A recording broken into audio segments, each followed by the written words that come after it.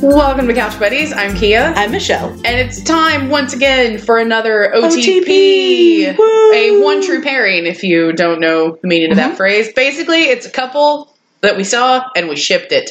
So We shipped it good. we did. My couple, I'm doing my first one, calling a double dip. Okay. I'm going back to a show that I've already talked about once. Oh, okay. So I talked about Stargate SG-1 a few months ago, and I talked about the characters Jack O'Neill and Sam Carter. Jack and Sam, yeah. And now I am going to talk about the characters of Daniel Jackson and Vala Maldoran. I say Vala a lot, but Daniel pronounces her name Vala. So I'm trying to stick with Vala, but I will probably screw up. If you say Vala, like, don't worry. Different characters use Vala, different characters use Vala. Yeah. So it's I've heard you talk about this couple for forever. And didn't you play a D&D character based on her? Yes, I do. I have. Okay. I have one. I have two based on Claudia Black characters. Because that's the thing. Vala Maldoran is played by Claudia Black. And I mentioned before Michael Shanks and James Spader. James Spader originates the role of Daniel Jackson. Michael Shanks picks up in the TV show. To save time, the TV show is about, if you want to hear more about it, I talk a little bit more in depth in the first Jack Sam episode. But basically, it's these four people. They're a member of a military team who go through a thing called the Stargate to explore other planets. Yes. And Daniel Jackson is an archaeologist, linguist, whatever. Now, I did a thing. It's going to flash you back hard. So I'm anti-M. I'm frightened. No, what are you talking about? So Stargate came out at a time when the internet was just really like taking off. LiveJournal was really becoming a thing, and there were these things called shipper manifestos. Yes, I used part of one. I vaguely remember those. I used part of one from the ship manifesto, like LiveJournal. Like I went and looked it up. Oh my god! It's written by. I have it written down here. Because I just loved how well this person did it. It's called Six Before Lunch. Unfortunately, they're a defunct one, so I didn't have any way of figuring out who they are other than that. But to give you a primer on Daniel and Vala, because it's very hard, because you don't meet Vala Maldoran until season 8 of a 10-season show. Oh, sweet Jeebus. I didn't realize it was that late. And then she's only on one episode in that season, 7 episodes in the next season, before becoming a regular for the series for the final season. What? Yeah. So it's hard to explain. Like there's a lot of lore that goes into explaining Vala. So I will do my best. It's so weird to hear you call her Vala. Vala. It's all good. So first off, like I said, Michael Shanks, Claudia Black adore each other, and that's really important for me to mention because when she first guest starred on the show, she had just finished Farscape or was in the middle of Farscape. Like it was almost done or close. And so the first thing she did, and Michael says this is the thing about her that always won her over to him in some ways, she walked up to him and said, "What can I do for you? What can I do to make this, because this is your episode, what can I do for you?" And Michael's, I just thank you so much. Because they'd had a lot of guest stars by this time on the show, and a lot of times you have to, you want the guest star to look good. Yeah. I mean, because, in season 9, they have Lou Gossett Jr. show up. They have, they've had tons of guest stars. Dom DeLuise guest stars on an episode. Yeah, Peter directs it. His son Peter directed it. And then at one point, Dom... I love the DeLuise boys. Well, at one point, Dom's character goes, "Would you like me if I were younger?" And he changes, and he's Peter DeLuise for a split second. Because Peter, Michael, and the other one whose name I forgot, and I mentioned in the Sam Jack podcast, I forgot him there too. But he played the dad on Wizards of Waverly Place. But they all guest star at some different point in the series, so it's great. But point being, they've had lots of guest stars. So for Claudia Black, who at that point Farscape was a very popular show on the Sci-Fi Network. It was canceled really, kind of like Stargate, canceled really abruptly. Yeah. They got to come back into a movie miniseries, which is beautiful. And actually, funnily enough, Ben Browder, who played her love interest on that show, joined the cast in season 9. And I'll talk about that a little bit. But they are a couple I'm going to talk about at some point in the future. But they are so much more complicated than anything else, too. So I'm going to use first the Six Before Lunch to introduce you to the characters. Meet Daniel Jackson. Daniel Jackson has angst, capital A. No, really. He's Heathcliff dipped in chocolate, or sorry, I do that every time. He's Heathcliff dipped in coffee and rolled in a snarky topping. He'd fit right in with any grouping of tragic Victorian novel heroes, right down to the Dickensian-esque childhood. His parents were killed in an accident in front of him when he was 8. His grandfather refused to adopt him, and he was presumably turned over to foster care. He's also got quite a history with women. The woman he falls in love with, at the end of the movie and is married to at the beginning of the series, named Sharae, is kidnapped by the Goa'uld, a parasitic alien race that uses humans as hosts, controlling their every physical move. Right. You are trapped and can see everything. It's horrible. Anyway, only for her to die 3 years later at the hands of one of his best friends. Ouch. When she's still trapped as a thing. Yeah. His ex-girlfriend, Sarah, also taken as a host, though she is eventually rescued. Other canon sexual relationships include Hathor, a Goa'uld who drugs him into having sex with her, Shyla, a woman he falls for while he's addicted to the Goa'uld technology, and then to add on one that they don't talk about, a woman who is an amnesiac and turns out to be a woman called the Destroyer of Worlds. Okay. Clearly, Daniel's love life, like the rest of his life, is complicated and angst-filled and has a lot of aliens in it. I could go on about Daniel and issues, capital I, but I won't. Just know that when I say Daniel Jackson has angst, I ain't talking about your garden variety rooftop brooding angst. I'm talking about the angst that makes you wonder how anyone could go through all of that and still be sane. Short answer, it's a TV show. Slightly longer answer, who says he's sane? And yes, Daniel's epic angst will become relevant further down. Other things you need to know about Daniel: he learned snark at the feet of the great snark master Jack O'Neill. When we first meet our hero, he knows his way around a sarcastic comeback, and by the end of the show, he's a snark master in his own right. He's also passionate, intelligent, and very opinionated about the right thing to do, which I'm going to talk about a little bit. But his hobbies include knowing more than you, taking flying leaps of logic that seem to follow no rational path, and yet frequently turn out to be correct, and starting revolutions. Also, he dies a lot. Oh my gosh. If there's one thing I know about this show, it's how much Daniel dies. Daniel dies a lot. Yeah. So much. To be fair, I looked it up, and statistically, actually, the character Teal'c dies one more time than he does. But it's a thing. And then we have meet Vala. Vala also has angst with a capital A, but she covers it up with a layer of crazy with a capital C. Vala was taken by the same parasitic aliens that took Daniel's wife. She was a host by the Goa'uld Katesh for an undisclosed period of time. After that, and apparently prior to it also, she was a thief and a con artist. Vala doesn't talk much about her past, and when she does, she's usually lying.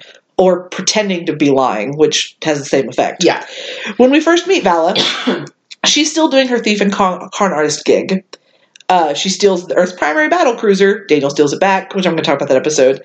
But yeah, needless to say, I'll talk about a lot of stuff that happens with her, but she comes out of these experiences a little changed, but she's still crazy. By now you may be asking yourself how these two people have attracted a relatively small but somewhat fanatical band of dedicated followers who believe that they're the best thing to happen since sliced cheese. The answer is simple. We, like the characters we adore, are fruitcakes. Fruitcakes is actually like the ship name, if you will.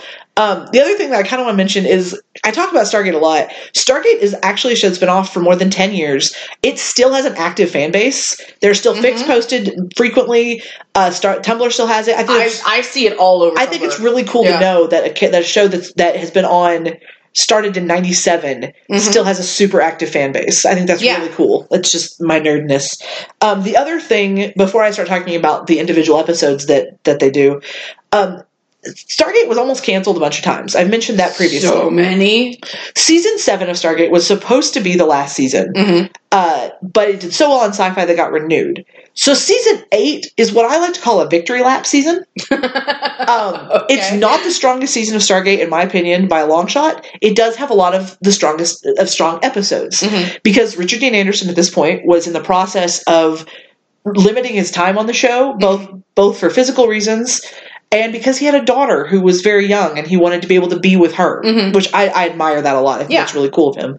So for a lot of season 8, he is not around. So you wind up getting these character-driven episodes that are individual episodes. Like, say I mentioned one with Sam. She has an episode called Grace, where it's just her on the ship, and you get like a scene or two with all the other characters. Yeah.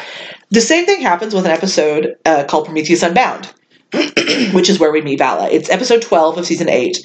It opens with one of my favorite comedic Jack Daniel scenes in the series, but it's just so funny. Because of how well this episode does, or did, they invited Claudia Black to come back in season 9 when it got renewed. And Michael says, and it just turned into this wonderful honeymoon for a couple of seasons. So they had a really great time together. He's like, we had a great time. And And yeah, it's just... They ended up, because they liked her so much after the first 6 episodes of season 9, they invited her to come back onto the show as soon as they could, like as a regular. Right. And one problem, she was pregnant. Yeah. So by the time they were going to bring her back, she was a good 7 months, 8 months pregnant. Yeah. So they end up weaving that into the story, and she is a regular in season 10. Mm-hmm. But also Donis Davis is in Prometheus Unbound, and Donis Davis was regular for seasons 1 through 7. He has passed away since then, so R.I.P. I just have to, because I love him. Like, he's the general, and he's just amazing as General Hammond. But there's a fake distress call, and it interrupts the Prometheus's trip, because Earth has starships now, guys. Right. We're that advanced now. But it interrupts. Prometheus was on its way to rescue Atlantis. Atlantis is the spinoff show. And Daniel has been trying to get there since the spinoff show began. like Atlantis was Daniel's dream. Yeah. So there's a fake distress call, and they don't know it's fake. They stop to investigate and wind up getting shipjacked. Right. But there's these things called Cull Warriors, like this big black armor, black helmets, everything. And they, unfortunately, can absorb, they have bulletproof armor, they can absorb energy blasts, all this kind of stuff. So, fairly easily takes over the ship, but keeps Daniel. And the creatures that are normally Cull Warriors are, they work for somebody, they don't have their own will, they're like blank slates that have been... Okay. So, and they're disgusting when they take off their mask, they're like slimy and ew. Ew. Important because... Daniel wakes up tied to the captain's chair on the bridge. Okay. And he's like, and the Cull Warrior says in very like Darth Vader-esque, like that type of manipulative voice, says that they kept him to help with the ship. Well, you kept the wrong guy. I don't know anything about the ship, but you're very attractive. What? And the warrior begins to walk closer to him. He's like, hey, big guy, really flattered. Really I am. It's just that you're not my type. And I'm frankly more than a little disturbed that I might be yours. And the warrior starts to pull out the helmet, and Daniel immediately recoils, eyes closed, head turned. Right. Avoiding looking. Because it's going to be gross. And the helmet comes off, and it's Claudia Black shaking her beautiful hair out. Which is funny, because that's also how she's introduced in Farscape. Right. So there's a little thing there. But then you just hear her voice go, "Don't worry, I'm not going to hurt you." And he goes, "Oh, thank God." I have no idea how to respond right now. He blue screened for a second. Right. And then she goes, "Much, I hope." Yeah. And that proceeds, she asks him for help, and he won't help her. She slaps him across the face, and he says, "Ow." She goes, "Want me to kiss it better?" She proceeds to begin this, torture seduction. Yeah. She's 180ing every 30 seconds, and Daniel... Just pendulum swinging all over the place. Daniel is typically the diplomat who doesn't get, flustered or anything like that. He typically, keeps his cool and can, start negotiations or whatever. That is... not exactly what happens with Vala. Right. Because, at one point she shoots him in the shoulder with this energy weapon, and then she sits on his lap and heals it. She's just very, he's like, "You're crazy." You can see it on his face. He's like, "Oh my God, you're a nut." And she's also very, very intelligent. She quickly figures out the ship systems on her own. Yeah. And hacks them on her own. And she is going to steal the ship. She's ringed everyone. Ringing is kind of like teleporting. It's complicated. But she sent everyone to the ship that she faked the distress signal with, except for Daniel. And they begin to, fly away. Daniel eventually frees himself. And this leads to a hysterical fight I showed you earlier. Yes. But he walks in, they get into a fight, and she punches him in the face, and he punches her back. Right. And she goes, "You hit me." And he's like, "You hit me." And we could have just had sex instead. She's very much about using her sexuality, which is the first character to really be that way on the show. You don't have characters that do that typically. Hathor being one of the only ones, and hers isn't sexual. Hers is she actually roofies people. Right. So Vala is very much about using what she knows she's got to her best advantage. Eventually, during the fight, they wear each other out. And she's like, "Are we done?" And they're both out of breath. He goes, "I am," laying on the ground. And so she just like yanks him up by the shirt and plants one on him, and then like pulls back, and he goes in for like they have a good like 3 kisses like right there. Yeah. It's before he's kissing back 100%, and then all of a sudden he's like, wait, what am I doing? And like pulls back and goes, you're a fruitcake. Yeah. And she headbutts him. He thinks she's knocked him out. He stuns her, and then winds up, because her outfit actually absorbs stun blasts. So when she wakes up, she's in a different coveralls. Yeah. And she's like, you took my clothes off. It was your idea. Oh my god. Because she did suggest it earlier. She goes, yes, I was talking about when I was awake so I could distract you and then kick you in the face. It's like they have and like he's watching her through a monitor and he's like doing the smash her head thing on the monitor. Like never before has Daniel Jackson behaved in this childlike manner.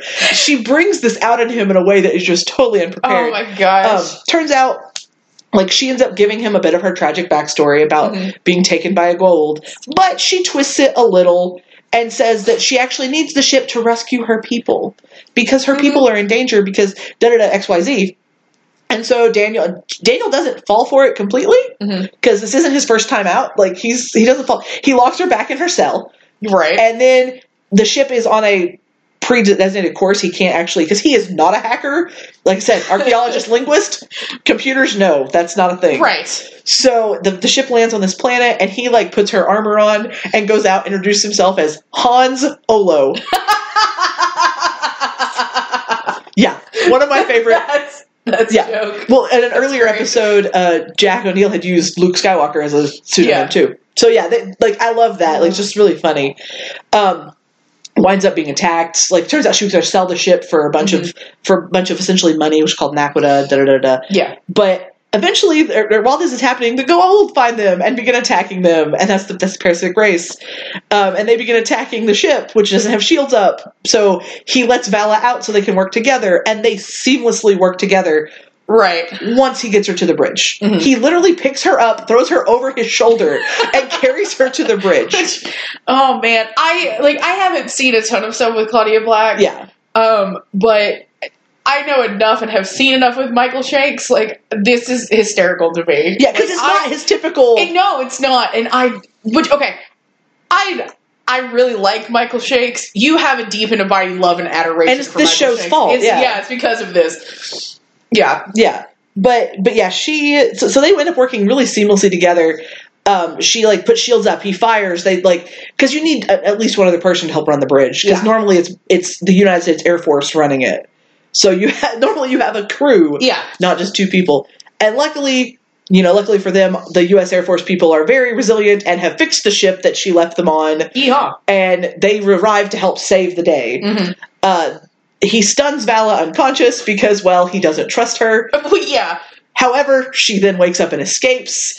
And as she flies away in the ship that they repaired, Daniel just looks out the thing and goes, she's good.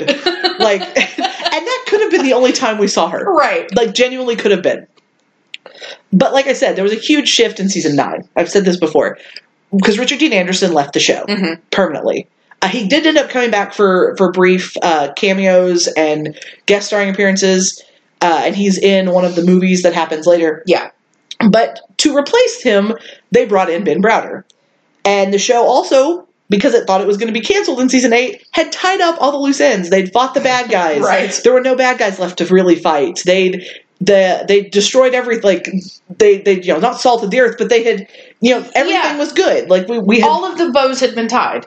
So, Vala shows up to untie some bows. Nice. The best way I could phrase it. That's excellent. So she comes through the Stargate. Daniel is packing to go to Atlantis. Because he's been reassigned to Atlantis. And Vala claimed, like, she meets some SG people and claims that she has a treasure map to a treasure on Earth. But she doesn't know Earth, so she can't really come herself.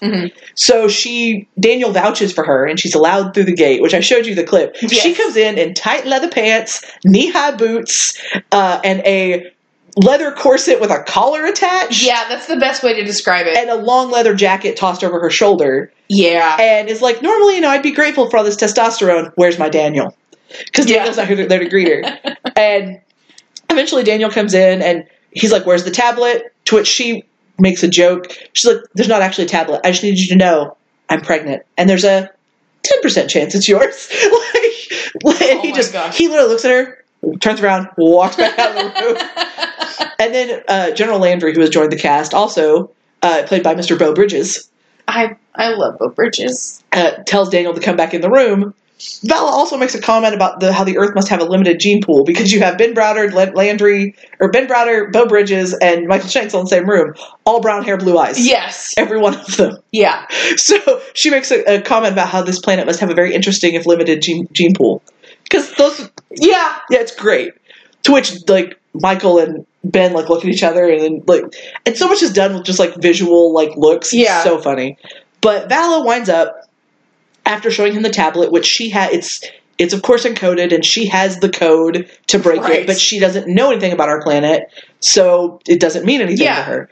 So she then, Daniel's working on translating the tablet, and she pulls out what look like slap bracelets to us. Yes. That have scarabs on them. Okay. And slaps one across Daniel's wrists, and he goes, "What is this?" And she's like, "Oh, these are the Gold Nuts marriage bracelets." And she puts one on her own wrist. It's not actually what they are. Right. Turns out, when you're separated for a decent period of time, you die. Okay. If you're, you get sick and then die. Yeah. If the other person who's wearing one dies, you die. Right. She thought it just was a one-way connection. Oh, Jesus. Because she wants her share of the treasure. Yeah. And she's afraid they're going to cut her out. Legitimate fear. Yeah. So, they are now bonded together. Which it leads to them, when they figure this, when it is revealed, because she doesn't reveal it immediately, of course. Mm-hmm. They try to, saw it off his arm, but it won't come off. Yeah. And finally, one guy's like, "We could unattach the hand and reattach it." And he goes, No. Yeah, just no. No, we're not doing that. It's they wake up in the infirmary, and he finds out what happened. And he, picks up his pillow. She's, 3 beds away. He picks up his pillow and throws it at her. And she kicks it out of the air. And you have Teal'c, is like I say, he's Christopher Judge. He's this very big, stately man. And he just, raises his eyebrow and, looks back and forth. Because this is not how Daniel Jackson behaves. Right. So, Ben Browder then, Cam Mitchell is Ben Browder's character name, and he turns to Daniel and basically tells him, "So you missed the ship to Atlantis?" And he's like, "What?" I missed it again. And he's like, I love that this is a running joke. "So we might as well, go find the treasure. It could be a big thing. Or, you're just going to have to marry that chick." And Vala just big smile. "Yes, let's make babies." And Daniel just flops back onto the bed, totally defeated. So they wind up going and investigating. It winds up being under Glastonbury Tor.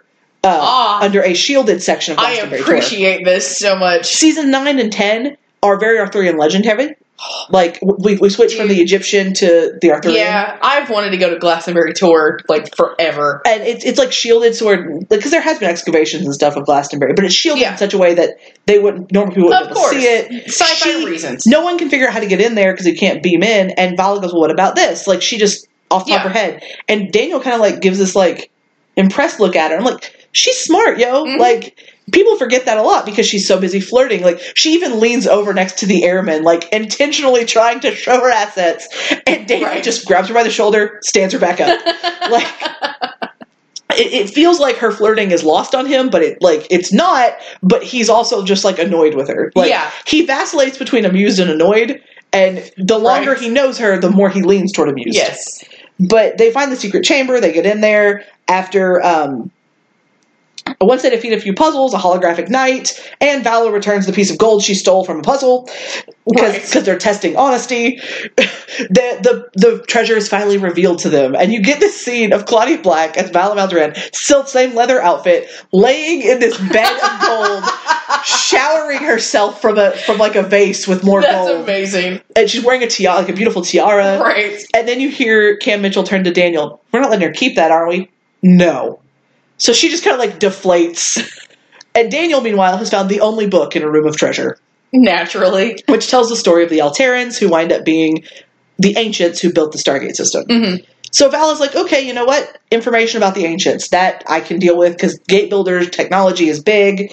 I can trade in that. Mm-hmm. So, because since she's not going to be able to keep the treasure. Yeah. They also find what they believe is to be a communication terminal. And Vala will not let Daniel communicate alone because she's afraid it'll teleport him and they will die. So they both put these stones into the communication terminals and wind up in bodies of other people. Jesus. On the other side of the galaxy. No, I'm sorry, another galaxy altogether. Oh my god. They wind up in the bodies of Herod and Salus, a married couple who are on this planet that worships Origin, which winds up becoming the big baddies, if you will. Or they have like 6 hours of prostration that they have to go to. Oh, yeah, Vala's done. Vala wants to go home. They realize they can't disconnect. Yikes. They don't know how to do that. So, yeah. Very religious planet. And Vala is told, because one guy figures out that they're not Herod and Salus because they don't know the right things. So he's helping them because he's a member of the rebellion who wants to prove that the Ori, who wrote the Book of Origin, are not what they say they are. Yeah. They're actually what's called ascended beings. Basically, they have figured out how to shed their bodies and live on a higher plane of existence. Daniel actually lived as what we call ascendeds in our galaxy. They call them ascended beings. They have a strict non-interference policy, whereas these Ori do not. Ooh, okay. You come to find out through the course of the series that they gain power by being worshipped. And so they become more and more powerful the more worshippers they get. So it is literally against the law to not worship them. Okay. They also imbue their priests, they call them priors, with supernatural abilities. Okay. So Vala tries to maintain her cover by going to have tea, or leaves as they call it, with the magistrate's wife. Vala doesn't know the customs, so doesn't realize she was supposed to say a blessing over the tea leaves. So you don't see this happen, but Daniel is talking to this guy, and all of a sudden you hear like a what would you call it? Like a not riot, but a kerfuffle. Kerfuffle, that's the word. That's a good word. You hear a kerfuffle in like the village square, where there is like an altar with it's kind of a concrete slab with these concentric circles spiraled into it. Vala is being dragged there and chained down using like these leather restraints. And Daniel's like, what happened? And she's like, well, first it's what I didn't do. I didn't say this blessing. And then she started saying I was overcome with possessed. And so I tried to explain what was going on. And she, wouldn't listen. She started screaming. So then I suggested she might want to try procreation with herself. Okay. To which Daniel goes, ha! Like, ooh, not good. But he has tried to make a run for Vala by this point and has been held back by people. She has been chained down. You watch them light oil and begin pour, like it's from like a pour thing, and they pour it in to those concentric circles. Like it goes down a long thing. And Daniel is just screaming, no, we're just here to talk. We're peaceful explorers. We just want to talk. That's it. And Vala eventually gets overcome with flames. You hear her screaming Daniel's name, and Daniel just screaming no. Oh my god. And she dies. Oh man. She is the fire is supernaturally put out by one of these supernatural priors that have shown up. And Daniel, whereas everyone else in the village turns to Neil, and typically Daniel would have probably turned to that prior to talk to them or whatever, he silently walks over to the body as if he is stunned. Oh, man. Kneels down. And he has no reason to like Vala after everything she's put him through. He kneels down in front of the body, releases the leather restraint, and just like her head, like her burnt head is now resting on his arm. Oh my gosh. And he is petting her hair and rubbing her arm. Yeah. And just holding her. And you can see the tears standing in his eyes. Oh my gosh. And then the prior brings her back to life. Oh my heart. And you watch as her skin, her hair regrows. Because even though they're in other people's bodies, as the audience, we see them. We don't see the other people's bodies. Yeah. So you see her hair fill back in, and you see her skin, and and Daniel immediately just like tenderly like puts his hand on her chin and just like looks at her, and he's like giving her the "Are you okay?" stare. Oh. And he actually she says, Daniel, like really like tearfully scared, and he's like, "Are you okay?" And she immediately just like leans back into him, like just like clutching him, and says, "I've got tingles all over." And don't flatter yourself. I'm pretty sure it's not you. But she's saying all of this in a wavering, tearful voice. So, like, she's trying to be herself, but she can't. She's trying to still reestablish that. She's still shaken, yeah. And Daniel turns to the prior and says, "Thank you." Like, not releasing her. He's still holding her in his arms. Oh, my God. On his knees, like, says, "Thank you." And the prior just beckons them to follow him. he says, come with me. And Daniel's like, are you okay? Can you walk? And she goes, if it means leaving here, absolutely. But he like immediately, like he holds her arm the whole way out of the village. It's such a shift from everything you've had of them up until this moment. This is episode 3 that this had. Like, I was just about to say, isn't this just like 3 episodes that they've had together? This is the 4th episode they would have had together. And I guess they're entering into the 4th, I should say. Because this is the 3rd episode, entering the 3rd episode of season 9. And he's like, he helps her through, and like they accidentally reveal that our galaxy's never heard of the Ori, because apparently the ancients have been protecting us all along. And which we thought they were not interfering. They've been protecting us. Oops. Our bad. Ruh-roh. To which Vala goes, well, they should have said something. Curiosity is a human thing. Because they actually created humanity. Yeah. That you find that out in the series. But yeah, so they've bonded now. Yeah. They are no longer just Con and Mark, no longer just annoyance and annoyed. Right. There's something more to it, because like he's sitting there in this episode reading the Book of Origin, which is like their Bible, and she is laying on the table bored out of her mind. But they have this, like, they already have this seamless, like, nonverbal communication that they do. But so ultimately, Daniel like goes to see what's called the Dosai.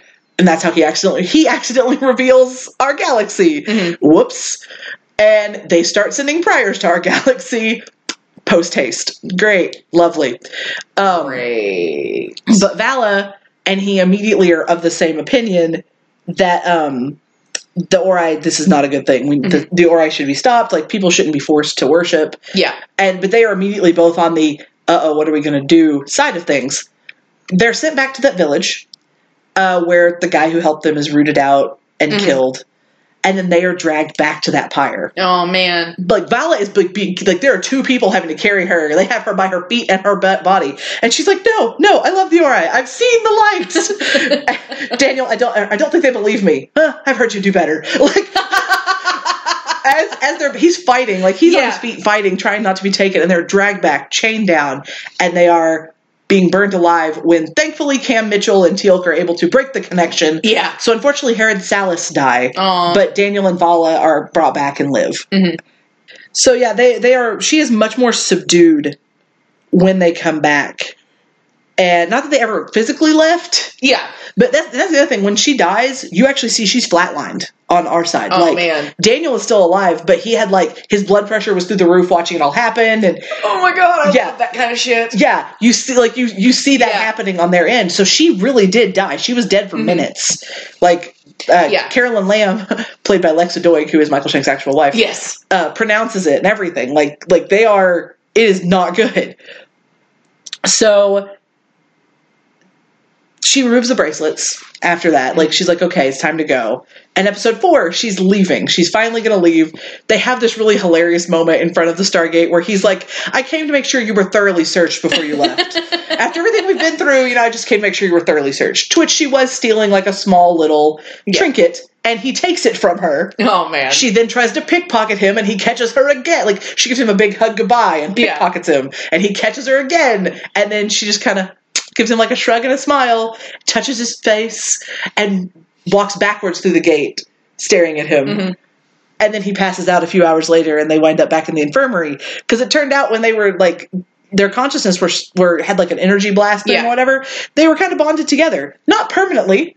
It will probably fade in a few months. They go through, episode 4 is hilarious. They go through this whole series of, like, basically going through Vala's life, because she has to figure out who she stole them from. She stole them from Inconceivable. She stole them from Wallace Shawn. who valued their nights together so much. Oh my God. And just it meant so much. He wants to see her again. It's like they go through this whole rigmarole where she has to go back to, like, because then he actually just wants the necklace back he gave her. She sold the necklace here. So, like, they have to go through this whole thing. Wow. So that he can tell them how the bracelets work. And by the end of it, he just says, "Oh, we'll probably wear off. I've never heard anything about it." Sweet Jeebus, I love it. Yeah, so it's this whole episode of that. She also ends up having to go to a congressional meeting during that because she can't be away from Daniel. So she's in, like, short black skirt, stockings winds up implying that this senator is a little underendowed. Oh my god. Yeah, like, General Andrews like, get her off my planet now. But they can't. So they're trapped together. And at some point during that episode, Daniel walks into his room and finds her in his bed. Mm-hmm. And he kind of does a double take. He goes, isn't your room the one across the hall with the guard in front of it? And she's in this like really cute pink tank top and underwear. It's adorable. Mm-hmm. And turns out she actually picked that out herself, which I love too. They said, the writers and director said, anytime a woman has to be in a scandalous outfit, quote unquote, mm-hmm. she gets to pick it. That's great. I admired that massively. Yeah. I appreciate that greatly. Yeah. So she's basically like, we're stuck together, we should have sex. Like, I'm bored, you're bored, let's do this thing. And such a great come on. and well, it's not quite like that. I know. Because it's also Claudia Black being adorable. Yeah, I know. And so Daniel's like, I know what you're doing. I know what you're doing with the whole, quote, sexual thing. It's a defense mechanism. You know, and he like goes through the whole thing, and she's like, I never realized I was so transparent. Like, she shuts down, puts her robe on, and she's like, I wasn't always like this, you should know.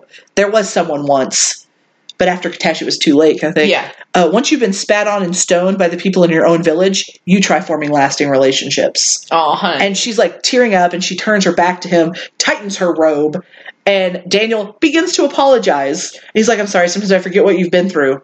If you've actually been through all of that. Are you just messing with me?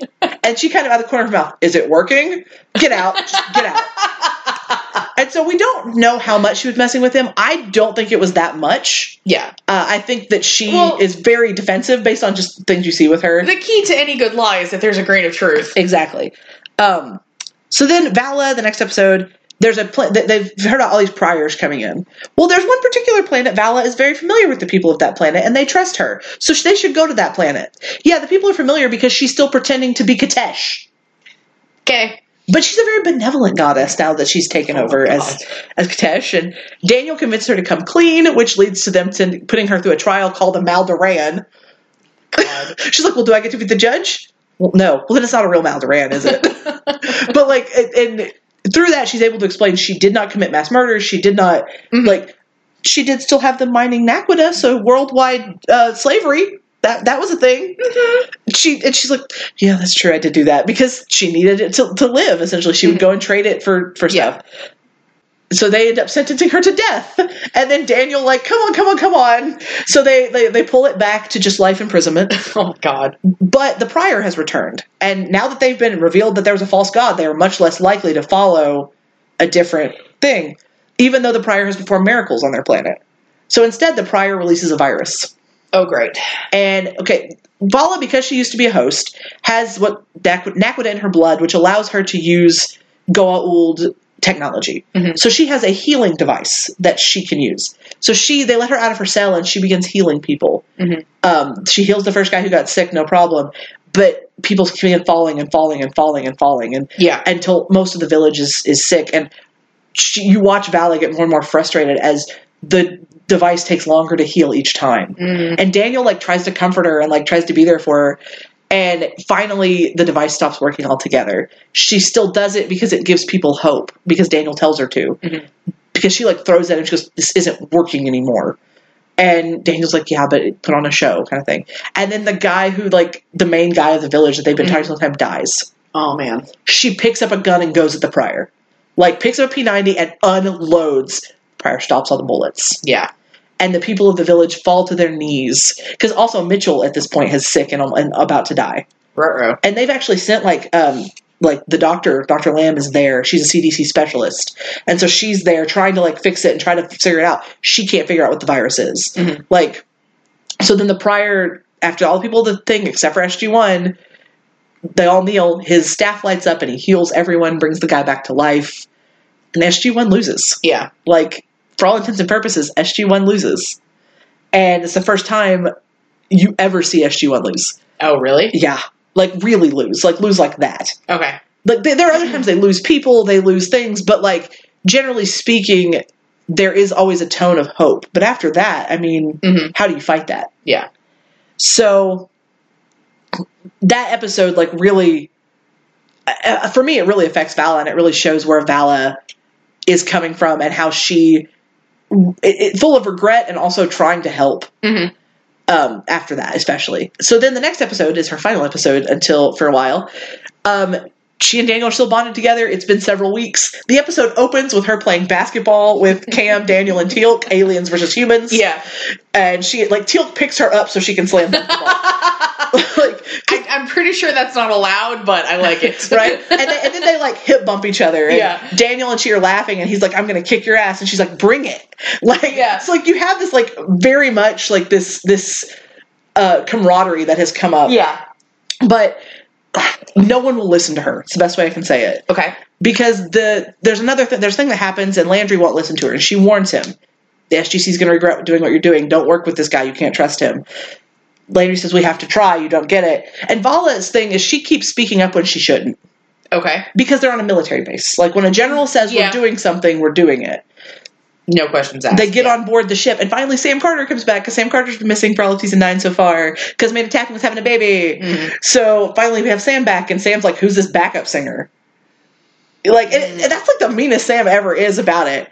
Because Sam doesn't know her. It's just this random girl that's tagging along with her friends. So you have this this whole thing where no one will listen to her on board the ship. And the Ori are creating what's called a supergate. It is a large stargate that can fit spaceships through. Ooh. Yeah. So Vala figures out how to stop the construction of it. Mm-hmm. But she tries to ask 3 times, and she's at one console and the team is on the other console, and she suggests and they ignore her. So they happen to know there's a scout ship in the area. She goes and steals the scout ship and is able to break the gate, doesn't make it off the ship. The ship explodes. But she was trying to ring off at the time, and Daniel collapses. First thing he said, before he collapses, though, he says, did Vala make it back on board? And they say no. And then he collapses. Oh, man. Okay. So Daniel wakes up in the infirmary, and they're like, it's a good thing that bond wasn't as strong as it was, or you'd be dead, because Vala's probably dead. And Sam also points out, however, that there's a possibility she wound up in the Ori galaxy. Cut to episode 19, and that's exactly what happened, because you don't see Vala again until episode 19. Mm-hmm. When like I said, Claudia Black is pregnant. Yeah. And she kind of reversed, they get to use that terminal again, the communication terminal, and she takes over Daniel's body. It's a really funny scene. But mostly it's her, same as when it was Harriet and Salas. You still see her. You just occasionally, in mirrors and in... You'll get the reflection of cameras. It's sort of a quantum leap scenario. Right, exactly. So Vala made it to the Ori galaxy. She was found by this kind man named Toman, who took her in and nursed her back to health, because she was injured in the... when you transport across a galaxy, that kind of makes sense. I was about to say, yeah. Exploding ship, jerky transportation, it happens. So she then asks the members of the SG-1 who are there, which is Cam, Teal'c, and Sam, had they ever heard of someone getting pregnant without doing the deed? To which Teal'c immediately replies, Darth Vader. And Cam says, I think Lancelot, or maybe Arthur himself. I don't remember. It's Lancelot. But I think they may say... It is definitely not Arthur. He says someone in Arthurian legend, because he's been studying up on it now. It would be Lancelot. Because the finale of season 9 is titled Camelot. Well, because in most Arthurian legend, Lancelot is the son of the, not the Lady of the Lake, but not Igraine, because there are so many names that sound exactly the same. Vivane? Yeah, I think so. Vivane. That sounds right. Sorry, I'm. It's been so long since I've read Arthurian legend. I'm mainly picturing the cast of characters from the movie Mists of Avalon, and I'm like Angelica Houston. But anyway, so she wound up in the Ori galaxy and is pregnant, even though she has not had sex. So not that she's never had sex, but she hasn't had sex. Hasn't had sex recently enough. Recently enough that this could be a thing. She tries to seduce Toman, who won't sleep with her unless they are married, because he is uber religious. So she marries Toman, and then to hide baby to hide the baby. Yeah, yeah. And then she tries to get in touch with the Revolutionary. Oh, Toman is healed. That happens too. Toman is handicapped, he's had a bad leg all his life. You're right. And he gets healed by the priors and is being trained to be a soldier in the crusade, which Vala is less excited about. Lovely. She's like, you're taking this kind man and turning him into something else. Like, she tells him flat out he shouldn't do it. Mm-hmm. She's like, I've seen what people who are soldiers do, and you're not that kind of person. I don't want you to have to kill somebody. Right. I don't think you're capable of that kind of violence. And unfortunately, later he proves her wrong. But of course he does. But she gets in touch with the revolutionaries or tries to, and in doing so, gets quote unquote caught by Michael Ironside, who oh my god, who was there. I haven't thought about him in years. And he's the one who chains her down onto for 3 days and nights. She's kept without food and water in the middle of town. Tommen doesn't do anything about it until she collapses from lack of water, and she actually hallucinates the Ori impregnating her. Yeah. So she kind of has a vague idea that this baby could be important. And then Tommen, as she's like healing or whatever, Tommen is taken aside by a prior, and Vala overhears it, that the child is the will of the Ori. And it is not Tommen's child, because the same accident he had that injured him as a child also left him infertile. So it is not his child. Which Vala knew, but Vala didn't want him to know. But so it turns out Michael Ironside actually leads the revolutionaries, and was doing that all as a test to get a hold of her. The revolutionaries try to sabotage everything. It doesn't work. Sabotage is found out. So they let Vala use the communication terminal that they have the other side of, which brings us back to where Vala is telling the story from. Mm-hmm. All of a sudden, Daniel's back in his body because Tommen caught them and killed her friend, who was like the tavern wench, and Michael, and the guy who was the head of the rebellion. Man. And he's about to kill Vala. Like, he's got the gun. And she immediately, bless her con artist heart, begins crying and says they forced her to. She was scared because of the baby. And, they forced her to do it. She didn't want to. And they should never be parted again. And he goes, but the ships are about to leave and I'm going to be on them. And she's like, then I should be on them too. Because they built another supergate. Yeah. And that's part of what she needed to get in touch with her galaxy to inform them of. Like, hey, you might want to be on lookout for. Here's a bolo. She's like, blessed are those who walk in unison, which is an Ori origin term. And so he's like, okay, blessed are those who walk in unison. And he takes her with him when they leave, which is exactly what the Ori had planned. Mm-hmm. Because in the last episode of the season, the Ori ships come through and massacre the waiting fleet. Right. There are 2 Earth ships, some Jaffa, which is what Teal'c is, some of their ships, and some human ships that are there from other planets. They massacre them. They leave 3 or 4. Sam Carter, luckily, was out in an actual suit, so she lives because she was working on the gate. Mm-hmm. So she lives. But as the ships enter the galaxy, and Vala, you don't see her in that episode until this moment. She's standing in the window of a bedroom, watching this devastation happen. Oh man! And she goes into labor. Oh man! Because the Ori used her to sneak one over the border. Hachi-machi. You find out in the next episode, in the season premiere of season 10, that her baby is what's called the Oricide. She has the genetic memory of the Ori, and she has been genetically engineered, altered to grow faster. Mm-hmm. Within a few hours, she's 4, and she heals her mother. She has powers. I'm picturing Jack from Killjoys. A little, yeah. A little bit, yeah. She heals her mother because, actually after having a baby, you need to be laid up for a bit. Mm-hmm. Vala doesn't, because baby healed. Yay for Deus Ex Machina? Question mark. Meanwhile, you find out Daniel, to escape the destruction of the ship, the Korolev, used the trick Vala used to steal the scout ship and set the rings, and ringed on board the Ori ship. Oh, wow. So he is hiding on board the ship Vala is on. And Vala doesn't know this, of course. Right. But you see him, scurrying from place to place, trying to, stay hidden. And her daughter, however, meanwhile, called the Oricide, she's now 9-ish, and she has Vala come to have food with her. Mm-hmm. And Vala consents, because Vala reads people really well, so she knows this child is trying to make a connection to her. Because eventually she says, how can I lead the Ori if I can't, or lead the followers of Ori if I can't even convert my own mother? So she asks her mother for a name, and her mother names her Adria, telling her it is the name of her mother. Mm-hmm. She later informs Daniel it's the name for stepmother, terrible witch of a woman. Because, yeah. I mean, Vala ain't nobody's fool. You're not going to fool her with that. She's never going to believe Origin. It's not in her. Daniel finds her as she's coming back from this meeting, and she's like, I think I'm getting through to her. I think maybe if we could kidnap her and take her away, we could influence her the way she needs to be influenced. She wants to kidnap and raise her baby with Daniel. I'm just saying. Yeah. Anyway, that's just fandom talk. But, like I said, the child grows up. She finds out the child will be fully grown within a day or two. Right. So they have to take the opportunity when they can. She and Daniel, they've landed on a planet and are beginning to take over. Adria is still on board as she is still growing and stuff. So they take the opportunity to try to kidnap her. Tommen catches them. So we have awkward family reunion because you've got Tommen, Daniel, Vala, and Adria. Adria orders Daniel's death. So Tommen goes to shoot Daniel, and Vala jumps in the way and gets shot. Of course. Takes the staff blast.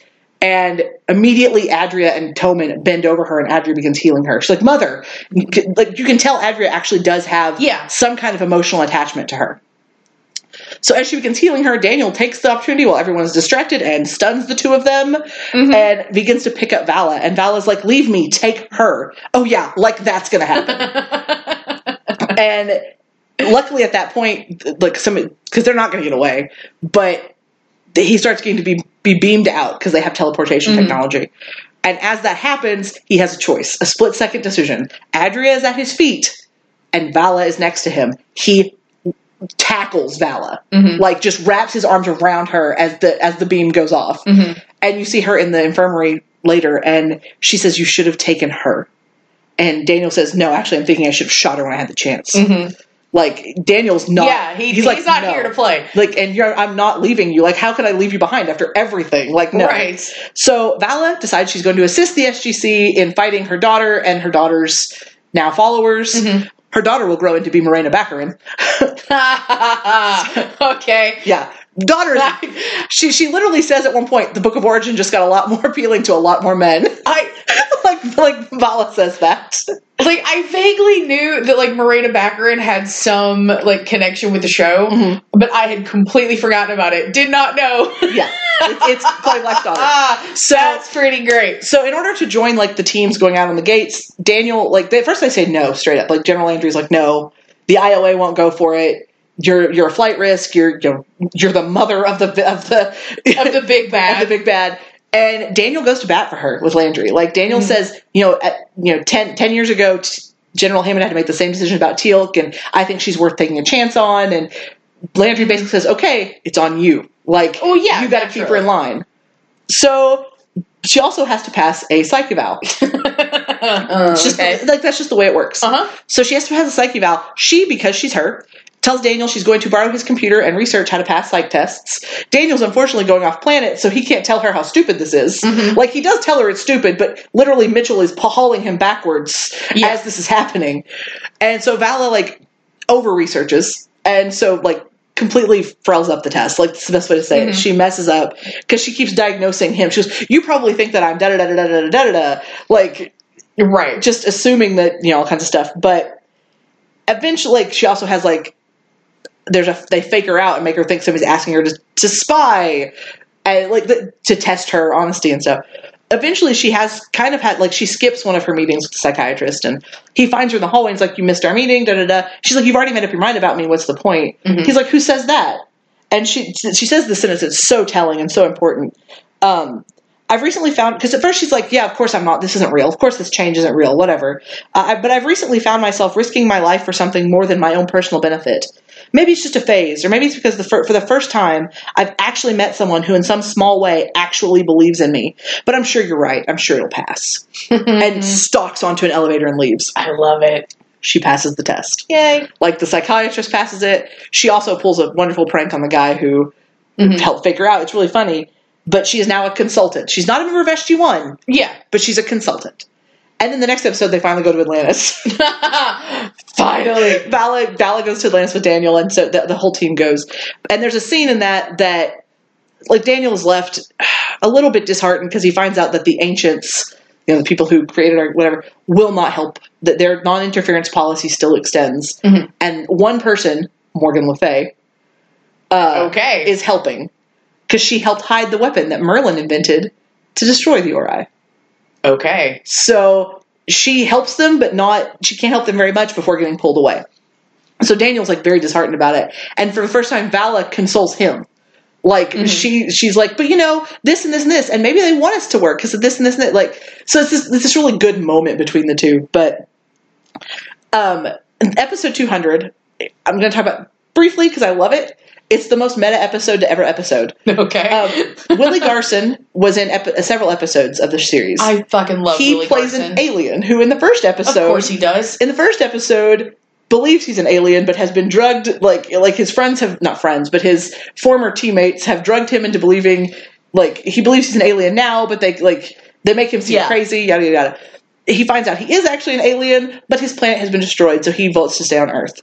Episode 100, you find out he is producing a show called Wormhole Extreme. Oh, Jesus Christ. And he is actually, like, back on those meds, which make him forget everything. But ultimately, Wormhole Extreme is essentially Stargate. Like, it's a cheap Stargate. Of course. And that's where you get the Michael, I think it's Michael DeLuise, playing Colonel Jack Danning. Jesus Christ. As a matter of fact, it does say Colonel on my uniform. Like, that, like it's super cheesy. But episode 200, the show was canceled after 3 or 4 episodes. So episode 200 happens, and they've greenlit a movie, because apparently it did very well on DVD. So they've greenlit a movie. Good God. And SG-1 is giving notes on the script. Okay. So, like, you have lots of parodies. You have a Star Trek parody in it. You have a Resident Evil parody in it. You have recast as a younger... What if we recast everyone as the younger versions of them? Like, as a younger hit version, which is Corey Monteith shows up in that. Oh, okay. He plays the young version of Ben Browder / Richard Dean Anderson.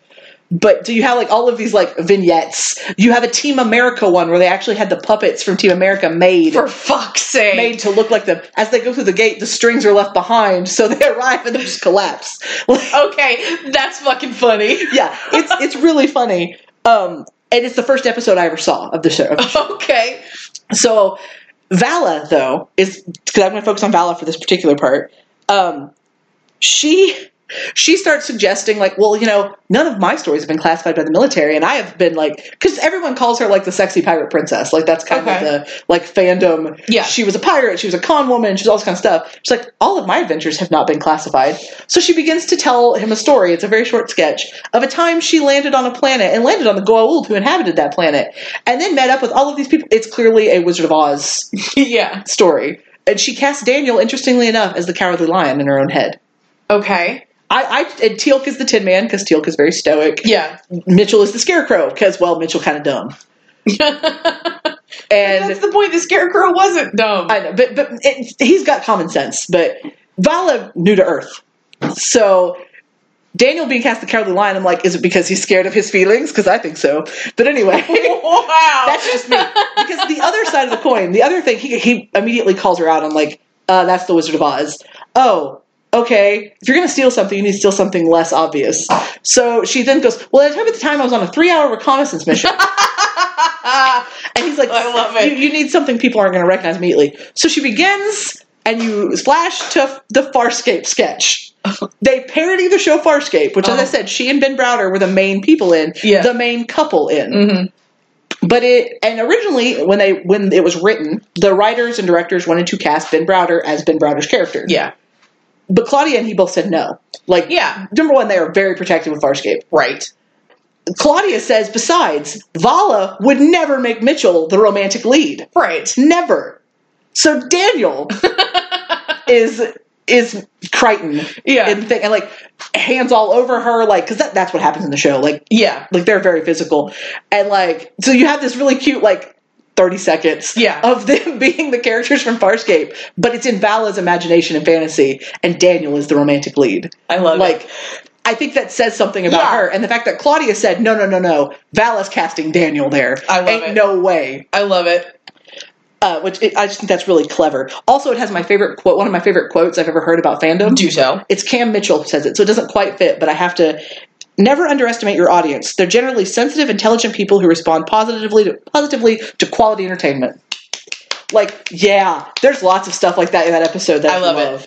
So as the series goes on, like the next while, Daniel actually misses 2 episodes after this because Michael Shanks having a baby, and he and his wife went to go on vacation. So he misses 4 episodes total in season 10, which limits my Vala Daniel, but I'll forgive you because I love you and your wife. You're amazing. But so he misses a couple episodes, but when he comes back, he and Vala begin to like really open up to each other a little bit.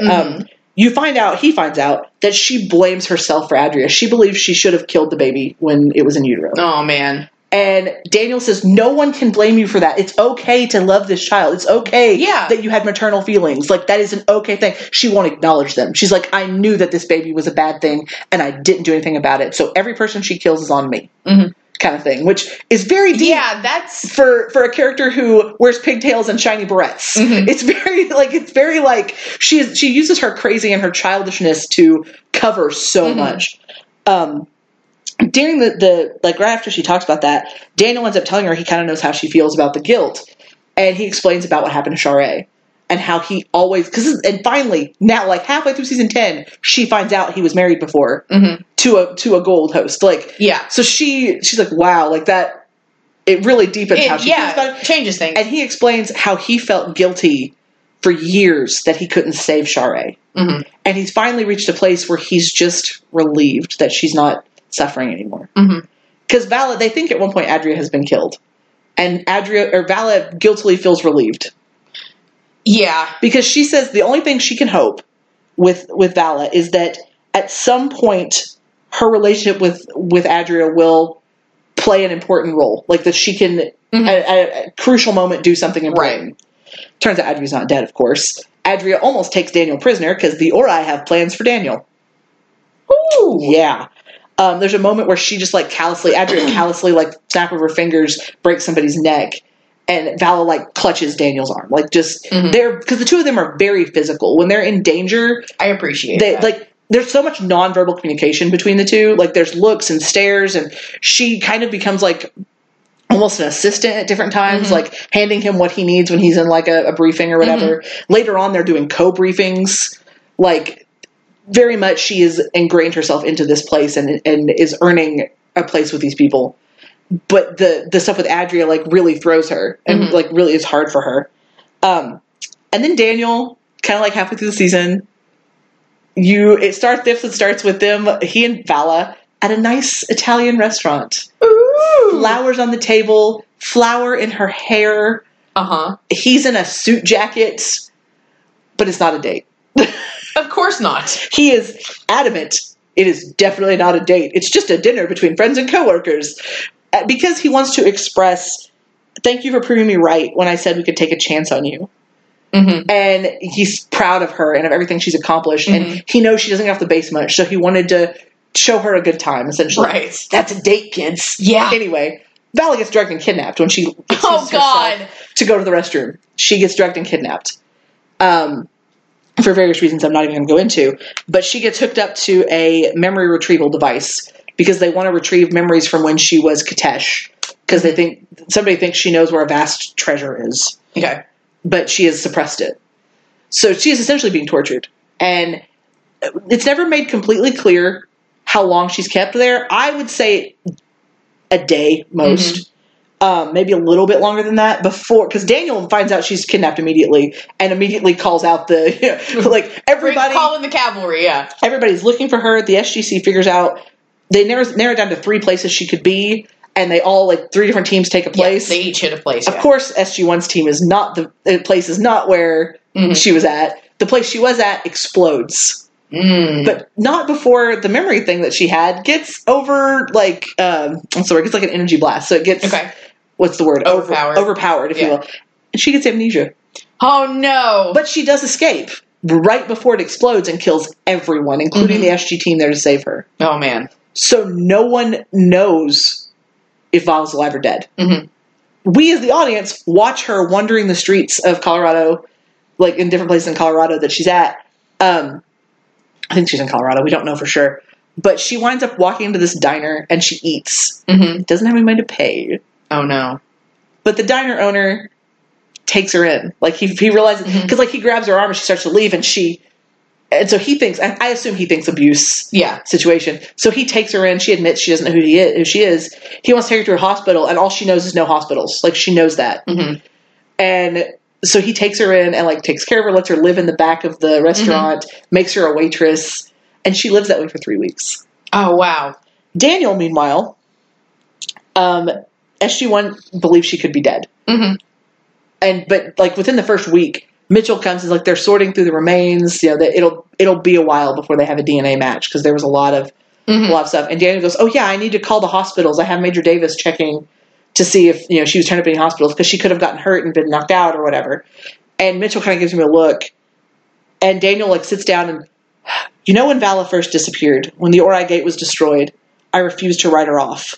Although the odds were against it, I believed somehow she found a way to survive, and it turned out I was right. I want to be right again. And Mitchell just says, okay, and he goes back to calling. Yeah. And 3 weeks later, how she ends up being found, she stops a burglary, because she has really good muscle memory she's fought for a long time. Yeah. She stops a burglary at the restaurant. And there's a cop in the restaurant who's friends with him, takes her in, winds up putting out like a, do you know who this person is thing. Bad guys get a hold of her before SG-1 can get there. Okay. Cam Mitchell commandeers a motorcycle and takes off after because they see them leaving. Yeah.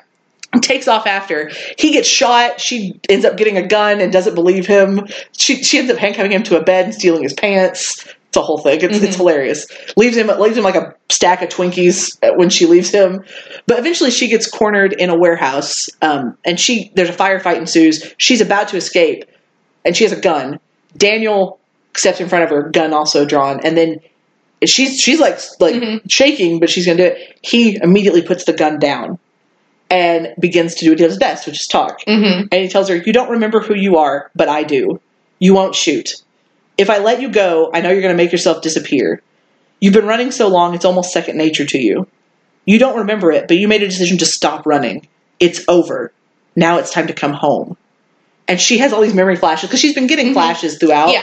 But she finally has good flashes of Daniel and the team at the SGC, specifically Daniel, like times she's been with Daniel that we haven't seen. And she just drops the gun and says, "Daniel," like in a teary voice. And we talked about hugs. He pulls her in and just holds her as she cries. Oh my God. Oh, it's so good. So then next thing you see is her like coming back in and she's officially okay. And they make her an official member of SG-1. Yay! She gets she gets the patches and everything. And Mitchell's like, "So we're going to go out and celebrate. There's a rib crib. Not rib crib. There's a rib place. A barbecue rib place really close to my house. We're going to go celebrate." And Vala turns and she goes, Vala's like, "Yeah, sure. Of course." Turns to Daniel. "Of course that means we'll have to wait until next week to complete our date." And Daniel goes, "It's not a date." And Mitchell's like, "Uh-huh." and even Carter and Teal give him these like, "Yeah, whatever, buddy," faces and knowing looks. But after this, we get the duo in full banter mode. Because that's the other thing about them. They are super bantery, back and forth, quick-witted. They even have to go undercover at one point together for like 10 seconds before they're immediately found out and whatever. But they work really well together, the seamless looks and things. And this is where I'm going to bring up something else too. Something that comes up a lot that I've seen a lot of people talk about with Daniel and Vala is their inversion of the rogue / straight-laced trope. Usually it's a guy who's a rogue and a straight-laced woman trying to keep him in line. I call it the Han and Leia. Yeah. They are an inverted Han and Leia. Yeah. Vala is very much the Han Solo, the heart of gold, but has an unscrupulous past. Yeah. And Daniel is constantly pulling Leia, having to keep her in line to do what she needs to do to focus. Yeah. Kind of thing. And I love that they did that. Like that people not only that they did that, but that people catch that. Yeah. I just think it's really interesting. And this is the other thing I'm talking about is framing. For most of this season, and most of season 9, when Vala is there, she and Daniel are always in the frame together. I love it. And when the team splits off to go places, Vala and Daniel are always together. And it comes down I feel like that's very much a directorial choice. Granted, yes, you're doing a TV show, you got to do a lot of 2 shots and stuff. But there are times when they could be not framed together, that they are framed together. And I just find it very telling that they did that. Yeah. And they're still bonded. Where you see Daniel, you see Vala. for the most part after that. And I just really love that whole thing. And then we get to an episode, a two-parter called The Quest. I'm not even going to cover the first part because it doesn't really touch on their relationship, although Adria shows up in it. So that always touches on their relationship a little.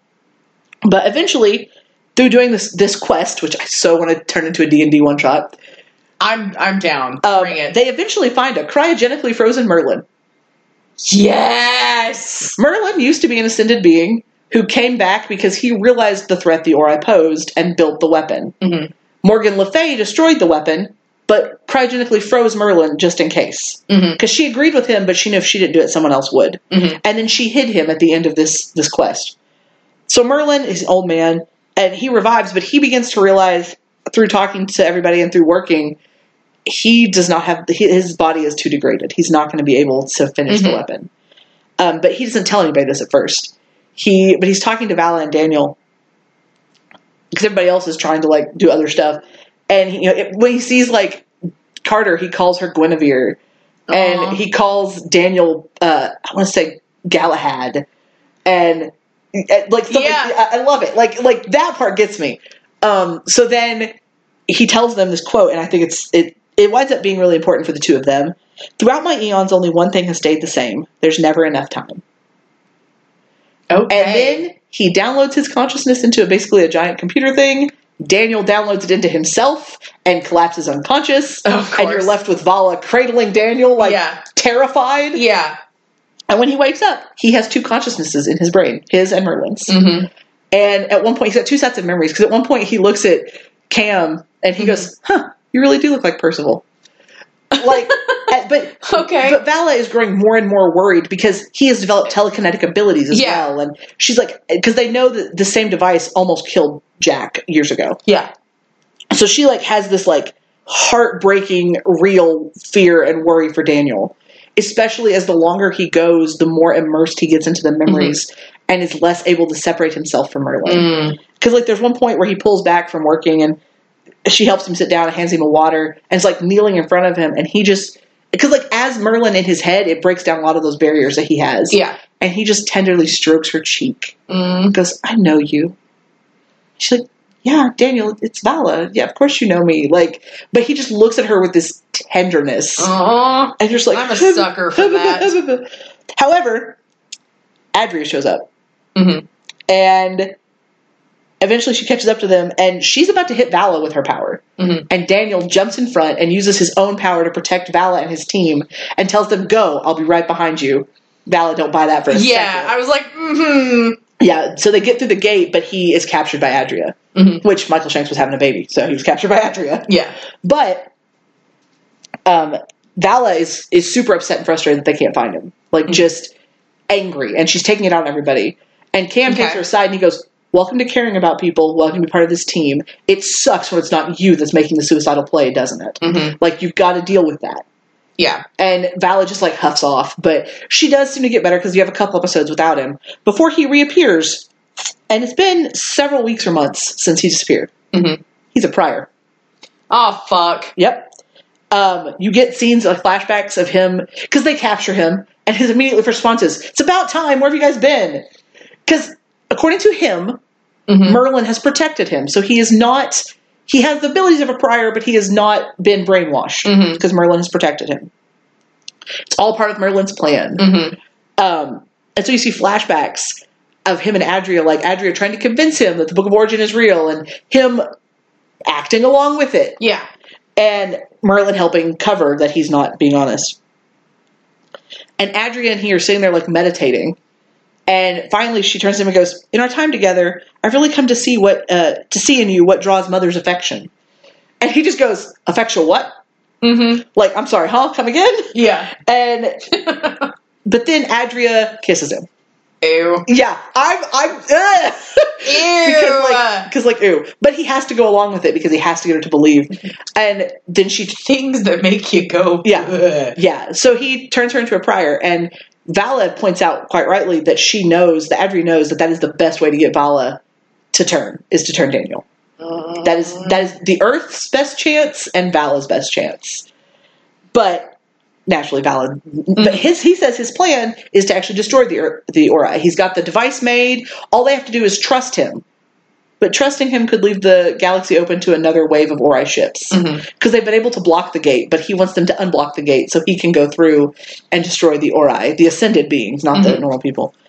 And Jack comes back for this one. Like, this is a big episode because you get Richard Dean Anderson back in full Richard Dean Anderson snarkiness. But, and Daniel is chained down. Like, he's in a chair that has, like, they have a thing that can suppress his abilities for brief times. So he is in a chair, like, sort of like dampers. Yeah. He's handcuffed down to a chair and, like, legs down, everything. And Jack doesn't believe him. Teal'c does believe him. The IOA are talking about killing him. Because too dangerous to leave alive, essentially. So then you get this shot, because everybody else had their scene except for Sam. Everybody else had a scene with him. Vala is sitting on his legs swinging, like sitting in his lap as they're talking, and she's like catching him up on what's happening, and then eventually he tells her, "You believe me, right?" And then she like gets off his lap and like pulls a chair over, and he goes, "Okay, now I don't believe you." Like the one person he thought would just unequivocally believe him is not. And she points out she wants to believe him, but she knows more than anyone how powerful Adria is and what Adria is capable of, and what he is asking. She goes, "Would you do the same for me if there was even the sliver of a chance that I was compromised? Would you be willing to do this for me?" And he's like, "Well, I wouldn't let them kill you," because he knows about the plan. And she's like, "Oh, of course not. I won't let that happen. I won't let that happen to you." Like, completely, like, "I will take you out of here." Which actually, ironically, in the there are 6 audio dramas that feature Daniel and Vala. One of them, Daniel's a clone, and they're going to kill him, and she does help him escape. Yeah. So, she honestly would. And you can see on her face in this particular episode how difficult it is for her not to trust Daniel. And how hard what she is saying is for her to say. Eventually, Daniel does it himself because, well, it happens. But then you get one of the worst episodes of the series, in my opinion. It's important. I just watched, like, your entire body deflate. It's important because of what happens somewhat, but also it's important to mention Fred Willard plays her father. I am not a big Fred Willard fan. And that's part of it. I never really have. And the character turns out to be a con artist, like scam artist. Like, he's been on. He ends up coming to Earth because he gives them some good info. So he gets sanctuary on Earth, and he immediately, like within weeks, is running a little Pepito needs a new kidney scam. Like, he's that kind of person. And Vala does not want to have anything to do with him. Yeah, she is angry that the SGC even let him in. She warns them from moment one not to trust him. Daniel is a bit sanctimonious in this episode, to some people. I view it as he has no relationship with his own family, so he's trying to encourage her and help her where he can. So he tells her, maybe you should give your dad a shot. Maybe he really is trying to change. Maybe he really, give it a shot. So eventually she does. Daniel takes her over.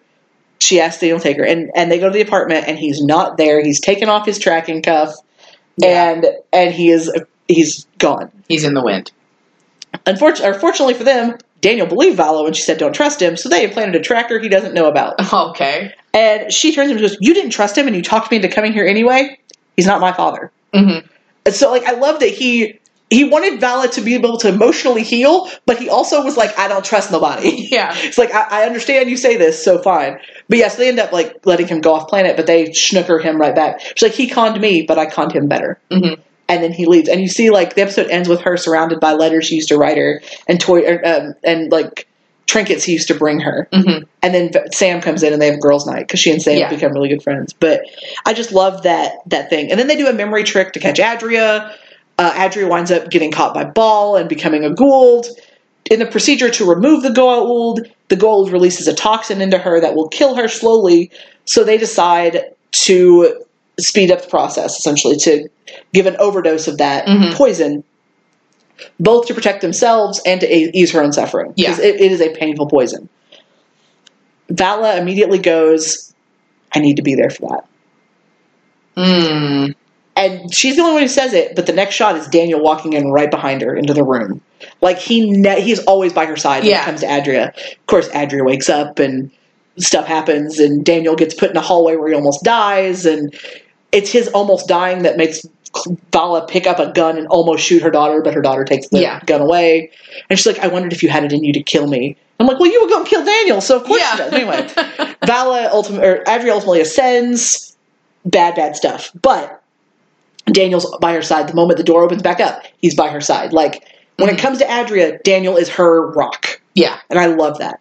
And then we have the series finale, which is called Unending. And this is going to be a longer part. But the team essentially puts themselves in a time dilation field, which means time inside moves much more quickly than time outside this bubble. Because they're trying to flash time. Yeah, they're trying to figure out how to get out of this ambush thing that they've been caught in.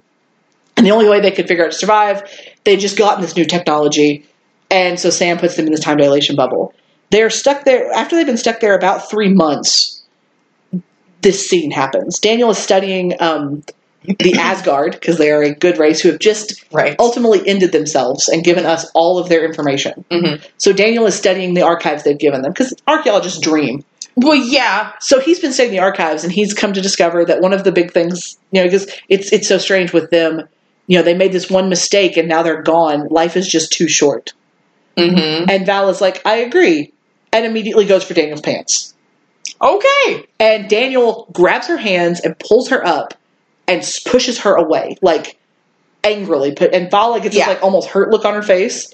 Because she's taken off her sweater, so she's in this, like, cute little tank top thing. And she's like, what? I don't see any other options for you. Are you really just going to live like a monk? Like, there's no other, there's only Sam, which is like a sister to him. Mm-hmm. There's no other not maybe any other options for you. Like, why don't we do this kind of thing?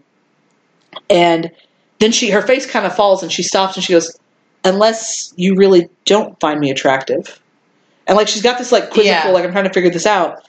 And then he immediately like goes bitter angry. Keep in mind, they've been on the same ship for 3 months with the same 6 people. Mm-hmm. So a lot of people have problems with this next part. I choose to look at it as he is super frustrated right now. And that is why he says the things he says. He does not mean most of what he's about to say. Okay. So he tells her, he goes, do you want an honest answer to that? And she, nope, no, I don't. And turns around, like, she picks up her sweater, and she starts to backpedal, and he starts to lash out. Do you believe I could have any kind of serious feelings for you? She's like, well, I never said that, I wasn't suggesting you have serious feelings, Daniel. And he starts in. Oh, boy. As she turns her back to him and sinks onto the bed as this whole conversation is happening. Oh, what? So we sleep together once and then what? We work together. And you know what? Even saying that part out loud sounds unbelievable. I mean, come on. I can't even imagine what a relationship like you would be like. I mean, yes, you've proven yourself to be trustworthy on a professional level. And for that, I am very proud of you. But on a personal level, Vala, come on, give me a break. I mean, at best, you're an emotional, unstable wreck. I'm not saying I'm much better. And like when she says emotional, unstable wreck, the camera goes to her and you see tears streaming down her face. And he goes, I'm not much better. I'm not saying I'm much better. There was a time I thought I would never get over my wife. I mean, the idea of being hurt that way again. But I've finally gotten to a place, for the first time in a long time, have gotten to a place where I feel like I could get close to someone again.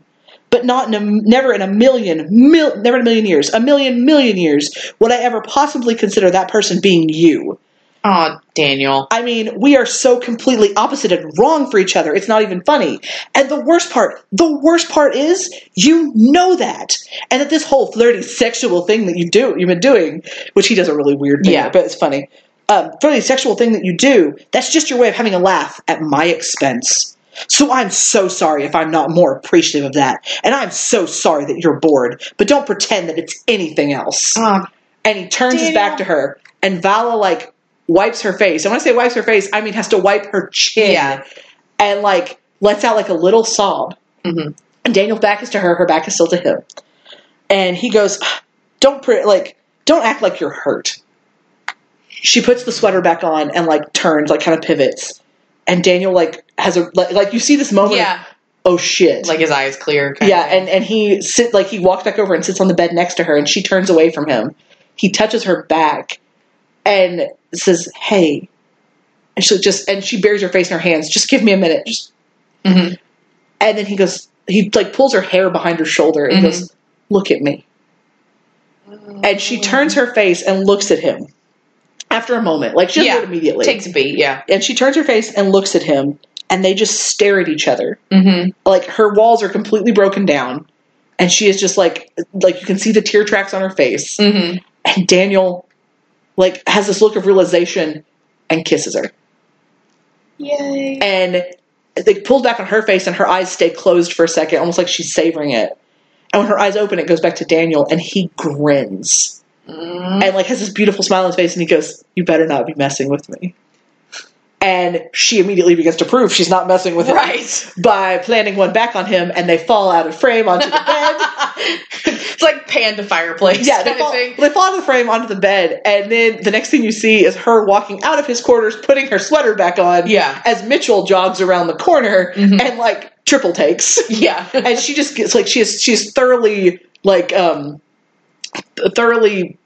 not debauched, but Disheveled. Disheveled, that's a good word. She's disheveled, and she, like, fixes her hair and turns and walks away. And then we get this montage that takes place over 50 or 60 years. Ooh, okay. That they are trapped in this bubble. And it's not just them. It's everybody. Mitchell doesn't do well. General Landry eventually dies. So, and Sam learns to play the cello. Like, it's like a big thing for everybody. But you see snippets of Val and Daniel. You see Christmas, her sitting on his lap as she opens gifts. Like, in this big group thing. Like, she's just comfortably in his lap and he is smiling at her. Yeah. And they're laughing. You see a shot where she is just crying uncontrollably, and he has just got her wrapped up in his arms. And we don't know what it is. Like, part of me is, like, really hates that I don't know why she's crying. But, like, different fan stories and fanfics have done it different ways. But that's what fanfic is. And then you get it. It's been 50 or 60 years, and they finally figure out how to fix it. But it will involve reversing time in a localized field. So everything that happened in this bubble will have never happened. Oh, damn it! However, one person has to stay old. So Teal'c, who is an alien and has a longer lifespan than humans, volunteers. He's got, like, one gray streak where everybody else is in horrible old person makeup. Okay. So then you see them as the ship, because the ship is going to explode, and then it's going to reverse. So finally, they're standing in front of a window in their room. And, like, it's just, you see Daniel and Vala just, like, in silhouette. Old people makeup, not good. But they stand together staring at one another as they wait for the end.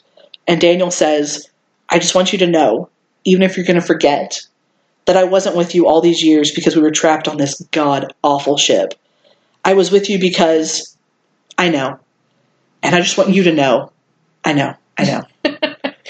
And ship explodes. Oh, man. Like, you see everybody else doing kind of, like... Yeah. But they're the only ones that have had, like, a relationship shift in this thing. So ship explodes, they reverse time, and nothing ever happened. But Vala is convinced she had to have hooked up with someone on board. Yeah. So she goes to Teal'c, and she's like, "Come on, Muscles." That's what she calls Teal'c. Yeah. "Come on, Muscles, tell me. Was it Landry? Or no, was it Mitchell? Was it you? Landry?" Never, of course, saying Daniel. Never. Yeah.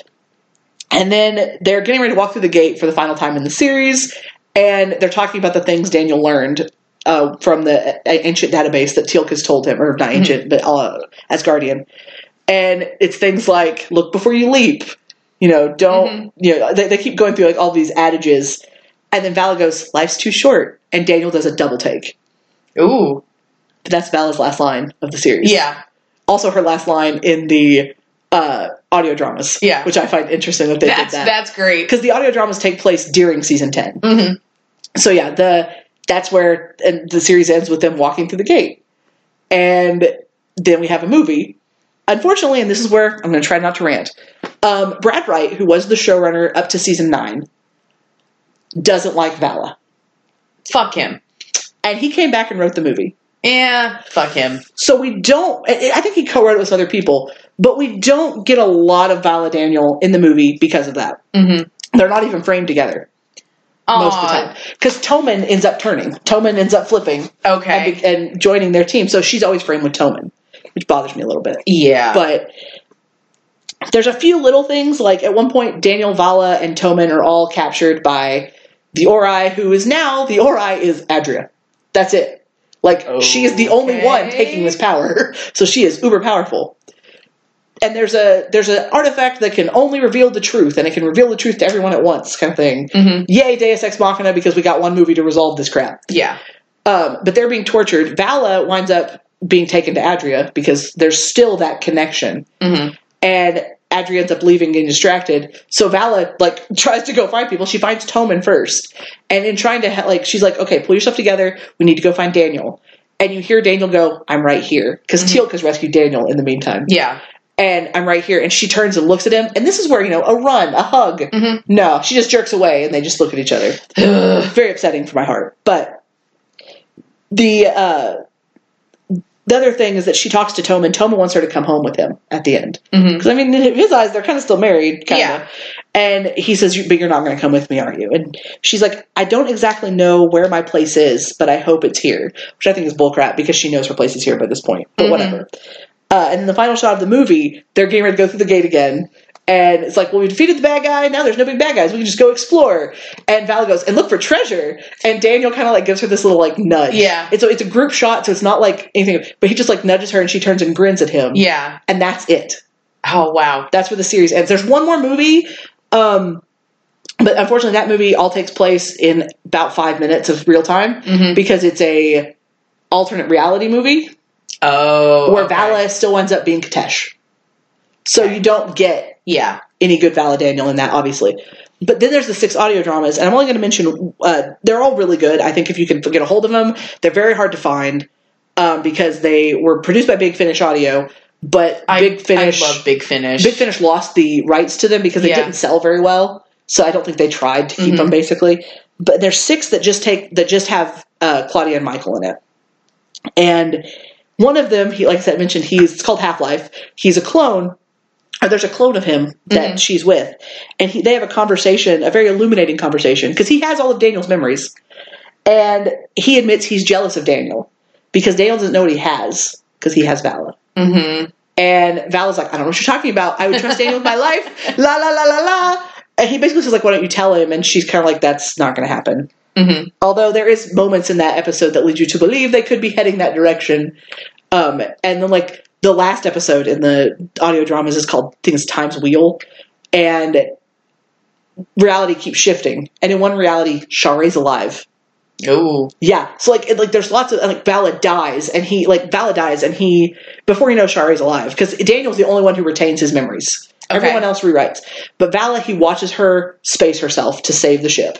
And he just goes, I never got to tell her. Oh. And this guy with him goes, tell her what? Nothing. And then he finds out Share's alive. And as he finds this out, Vala walks back onto the deck of the ship.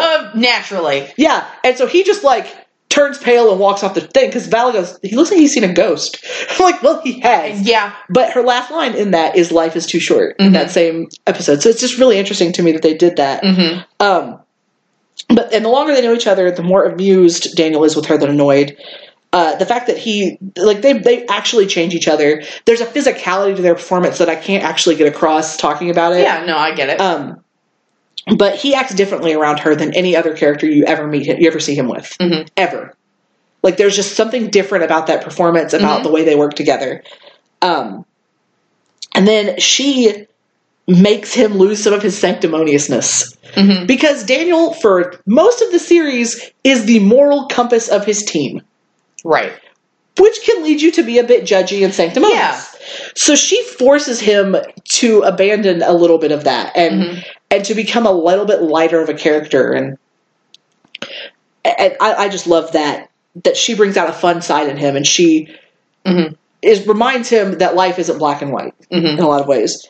And Vala, because of him, she gets the chance to prove that she's intelligent, serious. She's able to find a real family and a real home for the first time ever. And the fact that they make each other better ultimately is what makes I love them. Yeah, because he makes her into a better hero, quote unquote. She makes him into a person. She makes him relax. And that, I just love it. And like I said, canonically, they're not technically together. And Brad Wright has said if another movie gets made, she wouldn't be in it. And that, it is what it is. I think Daniel and Vala are perfect for each other, and that they would go and maraud together forever. But whatever. There's a lot of good fanfic out there about them that I really recommend people go check out. Just go to the tag on AO3. There's a lot of really good stuff. AO3 is our savior. It's true. But anyway, who do you have for Daniel and Vala? Well, I almost went with Shut Up and Kiss Me. That's pretty great. But I decided to go with another one, and it's really more Vala's side of things. But it's Take a Chance on Me.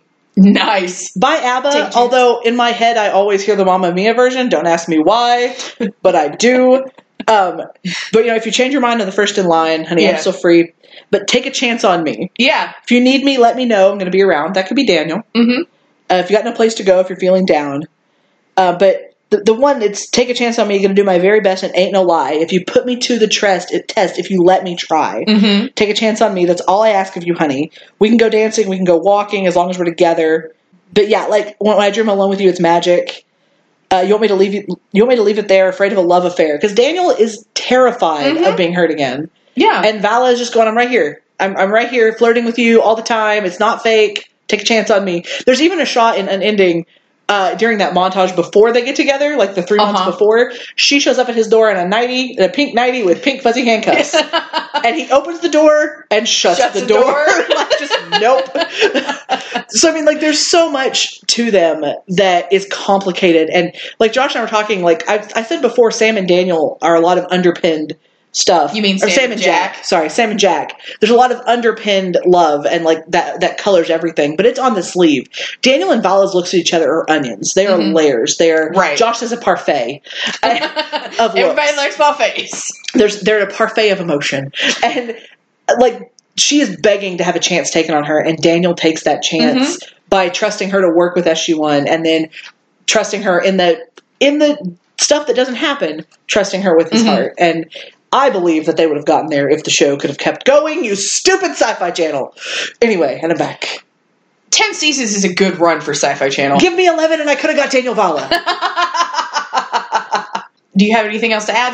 No. We have talked long enough, so that's going to get it for this episode of Couch Buddies. We thank you very much for listening, and we'll catch you next time. Bye. Bye.